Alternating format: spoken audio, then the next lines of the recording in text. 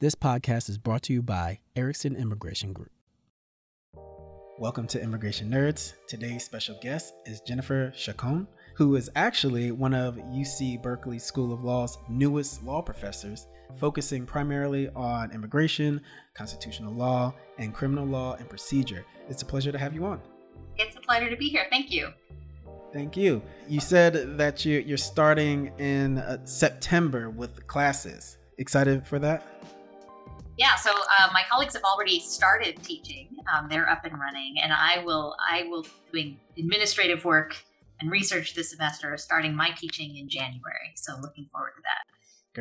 Great. I know a lot of your focus is on U.S. immigration enforcement and also our reliance on the criminal justice system as a tool for managing migration. So I want to get into that discussion and learn more about that.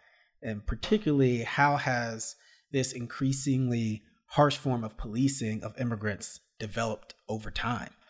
Do we have any place that we can point our finger to how this has ramped up over time? Yeah, it's a great question. I mean, in some ways, I think there's a temptation to say, all of this is new, it's worse than it's ever been, right? That's, I think, and in some ways we can point to some specific developments in law that have made the situation probably more stringent than it has been in a while. So one of the markers that people often look to in time is the mid-1990s, when you had both a lot of legislation at the federal level aimed at increasing the severity of punishment in the criminal legal system, so the crime bill. And then you also simultaneously a series of laws, Illegal Immigration Reform and Immigrant Responsibility Act of 1996, the Anti-Terrorism and Effective Death Penalty Act of 1996, and also the Welfare Reform Act, which was geared in part at non-citizens. All of those laws in the mid-1990s made it harder to be a non-citizen in the United States, made it much more easy for the U.S. government to remove people from the United States, including longtime lawful permanent residents, including people who are here on non-immigrant visas, and including long-term residents who were without authorization. All of those people sort of fell into buckets where it was much easier to detain them, remove them, and also to bar them from returning for longer periods of time and sometimes forever. So that sort of series of laws, I think, is where we often look when we think about how did we get to this point. Those are the laws that make it really easy for the government to remove people, and in fact make it hard for them not to in some ways. It removes discretion from immigration judges to take into account equities in a lot of these cases. You have a criminal conviction of certain kinds. It's irrelevant to the court that you've lived here for most of your life. It's irrelevant to the court. It has to be under the law as it's written. So that kind of severity is really a product of those mid-90s laws. And that gets amped up after September 11th because the Department of Homeland Security becomes the site for enforcement, and Congress funds it very well. So you see a lot of interior enforcement, a lot of resources dedicated to interior enforcement, and you have laws that make it very easy to target a broad range of people for removal and to detention and to lifetime bars in ways that we hadn't seen before. So that would be the sort of, if we were looking for the kind of the new part. Picture. Yeah. But I think and we all know that it's also not new to think about sort of severity in U.S. immigration law when it comes to immigrants. And there is a long history in this country of kind of talking out of two sides of the mouth. One saying, we're a welcoming nation, we're a nation of immigrants. And on the other hand, using immigrants and immigration as a scapegoat for other problems. And that has sort of been the history of the United States. So we talk about sort of the U.S. as being free and open to migrants, but we could see the ways in which state migration laws were used to police free Black people. Pre-Civil War era, we could see the way that it was used to police poor people trying to cross state lines. We could see the way that external borders were deployed against indigenous nations. We've long had sort of, since our inception, we've had a series of sort of repressive laws aimed at governing the movement of some people, while simultaneously sort of retaining this notion of being welcoming with regard to other people. And that has not changed, right? And in some ways, what we're seeing in the post-90s era is is continuous of that. So we can look to the mid 90s laws. I think that's a really important place to have a conversation, and a conversation about law reform. But it's also useful to recognize the way in which this fits into a broader historical pattern and is not new, at least not completely new. Right.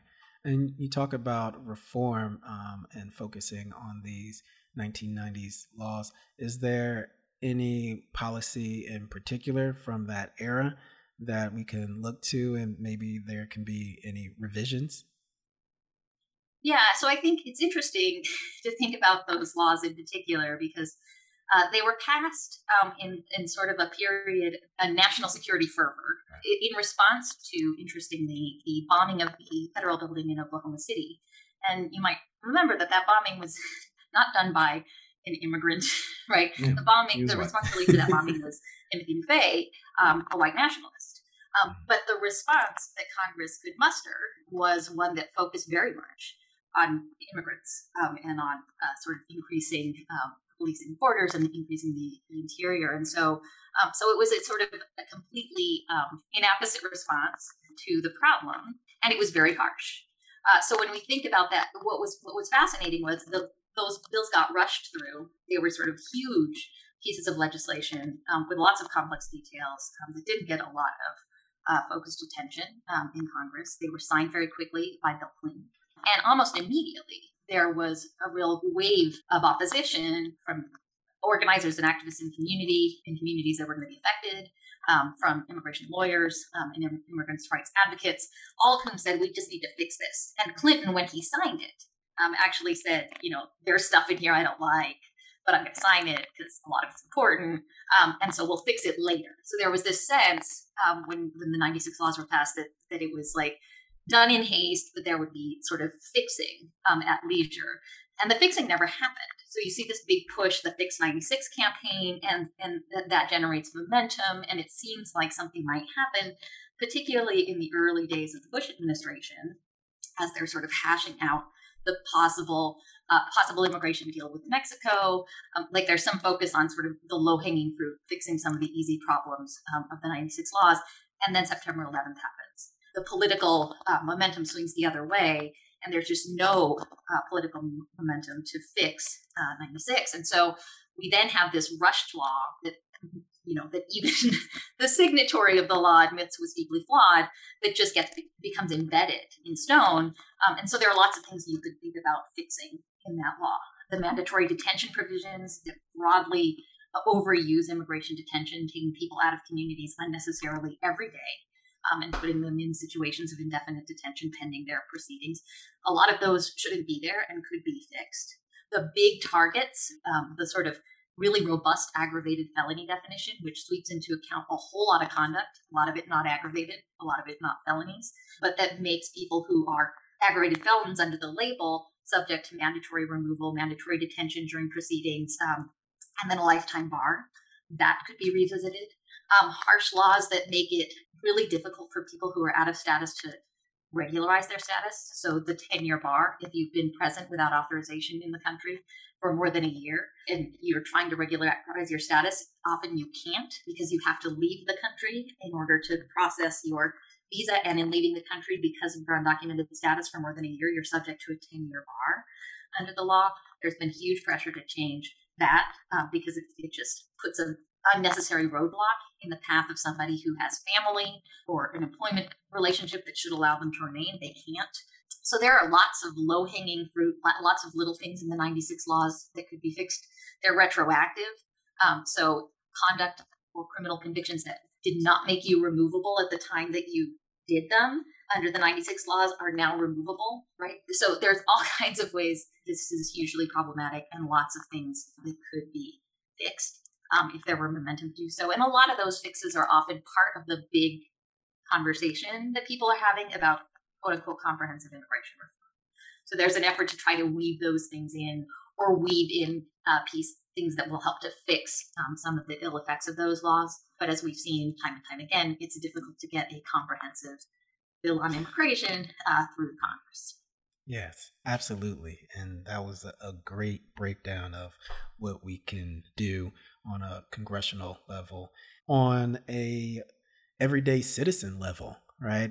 take it to the people, not necessarily legislative, but socially, culturally, politically. In that way, what can we do to help advance this narrative and make it more welcoming for immigrants who come to the United States? Yeah, so a lot of my work focuses on the, the relentlessly negative, right, in some ways. So I'm focused on the bad laws. I'm focused on thinking about how you fix the bad laws, and also thinking about the ways that courts are sort of complicit in generating the cultural narrative that we have around immigration, right? So I'm really interested in the way that the courts buy into, embrace, and in some ways sort of further along depictions of immigrants as threatening, as dangerous, as national security risks, et cetera. So I think courts have really been a big part of the story. Not that they generate the narrative, but that they perpetuate the narrative in important ways. So they are part of the problem. So we have a legal regime that treats all migrants as criminal and dehumanizes them. We have a system of courts that don't recognize that dehumanization, and in fact often furthers it through their own sort of racial blind spots. And so that's what the focus of a lot of my work is. And so I'm often thinking about, well, how do you get courts to change, or how do you get Congress to change the law? But I think you're right that a lot of the forward momentum that we've seen, particularly over the past decade, 2 decades, 2.5 decades, hasn't been in Congress, and it hasn't been in the courts, which have kind of persisted in these dehumanizing narratives and practices. The momentum that we've seen really has been at the local level, at the grassroots level, efforts to really seize the narrative and reframe it. So one example that really stands out in my mind is sort of thinking about the way in which, for decades now, presidents from both parties have sort of drawn distinctions between good immigrants and bad immigrants who commit crimes and everybody else, right? And you sort of see this dichotomous treatment. We see that sort of dichotomous treatment when we think about deferred action for childhood arrivals, right? Because it sort of identifies people who are good and therefore worthy of protection, but then it takes off the table protection for people who might have contact with the criminal legal system, for example. So there's this kind of, there's good people, there's bad people, and that sort of carries through in the law. You can think about President Obama's announcement of the Deferred Action for Parents program that never went into effect in November, and he talked about how we were going to protect families, not felons, right? And that again is the good, bad, right? The family, the felon, with the sort of losing sight of the fact that people who commit felonies have families, and that individual lives are complicated. But so this sort of puts people into these two buckets, and I think one of the interesting things that we've seen in recent years is real pushback on that is sort of dovetailed with what we've seen in a lot of the activism in the Black Lives Matter movement, kind of contesting the validity and legitimacy of the criminal legal system and saying, actually, that's not doing a very good job about sorting good people and bad people. What it's doing is a very good job about sort of imposing racialized enforcement disproportionately on some people. And if that's going to be our mechanism for sorting out who's the good immigrant and the bad immigrant, those same racial effects are going to be imported into the way that we enforce immigration law. And in fact, that's what we've seen, right? So we see overrepresentation of lawful permanent residents who are Black in the removal system.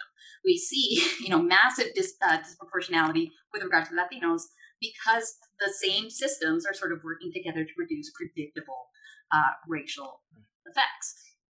And so this critique, I think, has been really important in saying, wait a minute, like maybe we shouldn't be so quick to buy into the notion that these 90s messages about crime and criminality should continue to drive the way we think about people.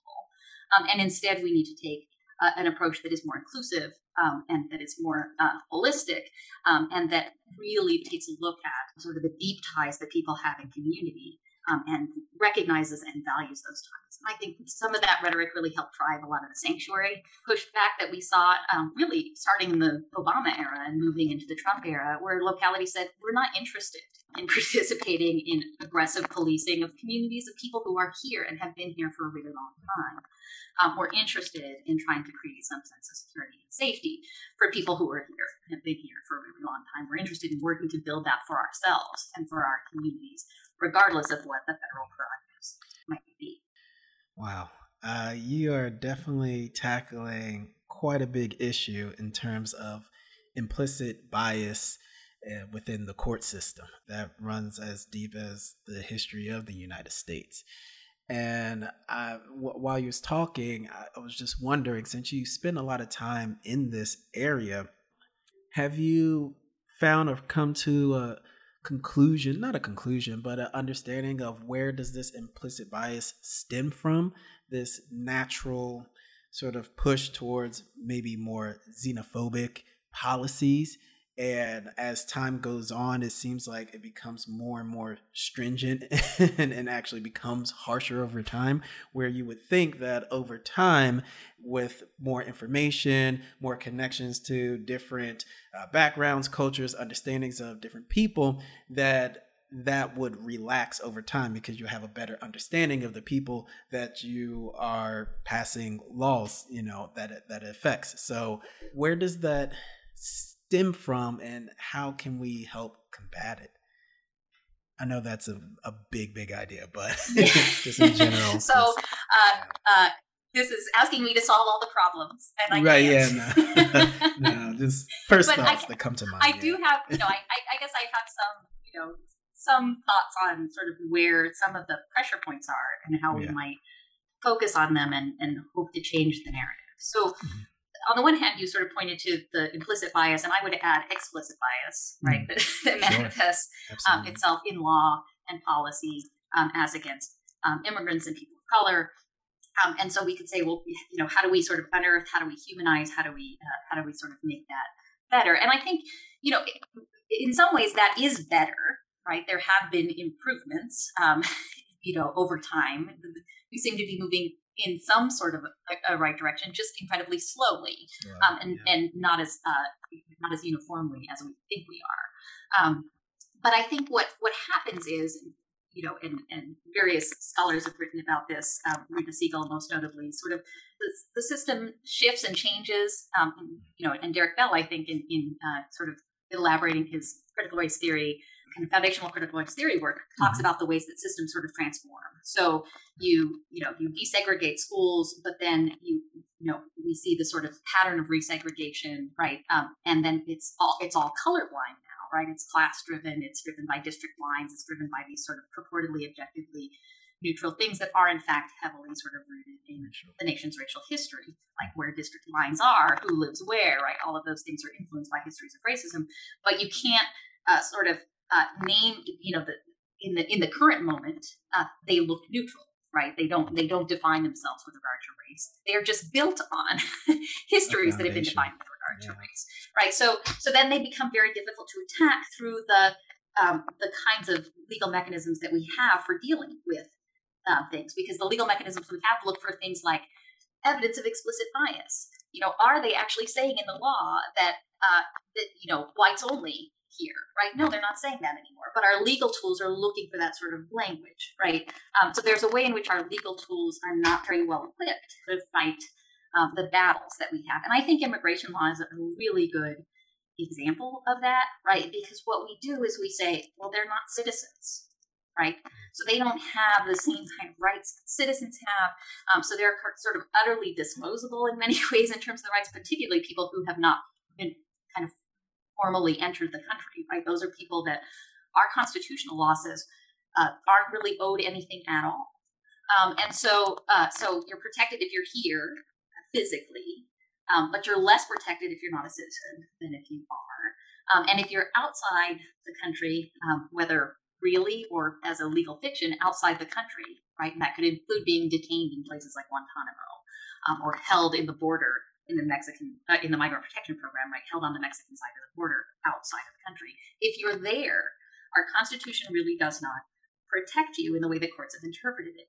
And so we say, well, that's fine because you're not here and you're not a citizen, and so that's easy, right? And yet we can see that all of those decisions are themselves sort of premised on a colonial and racist past, right? That's why we have borders the way we have them. That's why we have particular nations enforcing borders against particular people the way we do. That's why some people have access to passports and some don't, right? Those patterns are historically informed by the same sort of racial problems, but they look neutral.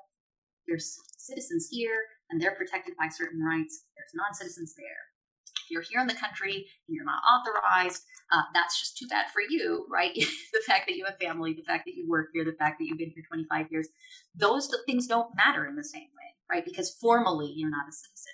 And the fact that this continues to play out in ways that disproportionately impact people of some races, well, that's just coincidence, right? Random, sure. Right? We can't see the race there, right? Because it's really just about nationality and citizenship, and really just enforcing a neutral set of immigration laws. And I think it's really important to sort of push back on that notion of neutrality. They're not neutral. They are historically contingent. They look the way they do precisely because some groups were being defined as excluded. We have laws that criminalize unauthorized migration because racist senators and representatives in the House of Representatives wanted to keep Mexicans under control in the 1920s. We still have those laws on the book today, and they still serve to control the same populations, right? So these are not neutral laws, although they don't say target Mexicans. They work to target Mexicans just as they were designed to do, but we don't have the sort of the legal tools that we have are almost deliberately blind to those effects.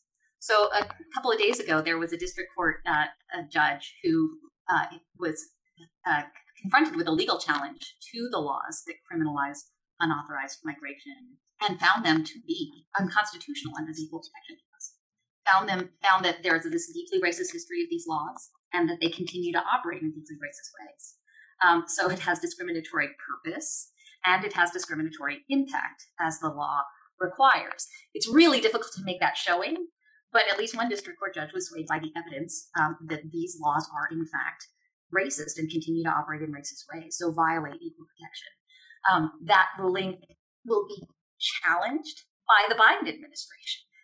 They will appeal it. And this, I think, goes to the sort of bipartisanship of this effort, right? They will stand up for these laws that were passed in the eugenics era of the 1920s by senators and congressmen who made explicitly racist statements about Mexicans. They will go to the mat to defend those laws because those are the neutral legal regimes that maintain the immigration system that we have. And that's just how these things have played out.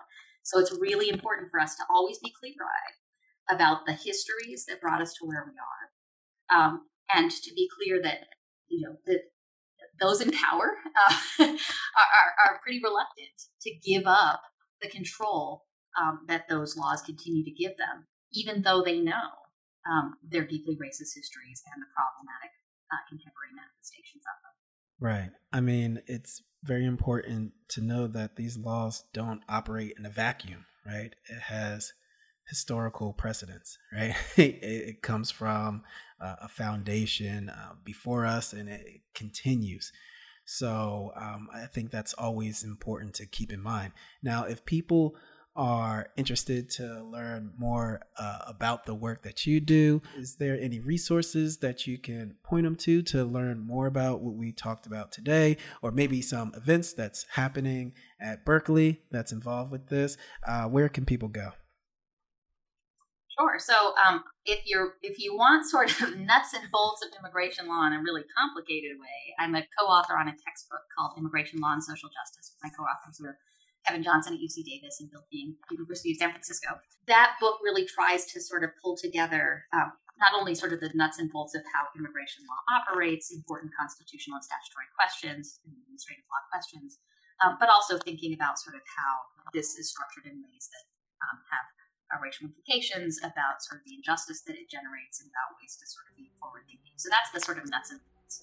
And then I've written a lot of different stuff that you can find on my website at Berkeley.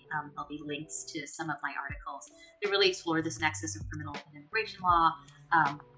And so that's sort of the short version. Yeah, it's a good starting point. If you want to read a bit more. Great. Absolutely. Well, thank you so much, Jennifer, for coming on. We appreciate the work you do, and good luck at Berkeley. Thank you so much. It was really fun. Follow Immigration Nerds on Twitter at IMMNerds and Erickson Immigration Group on LinkedIn to join in the conversation. I'm Ian Gaines. See you next week.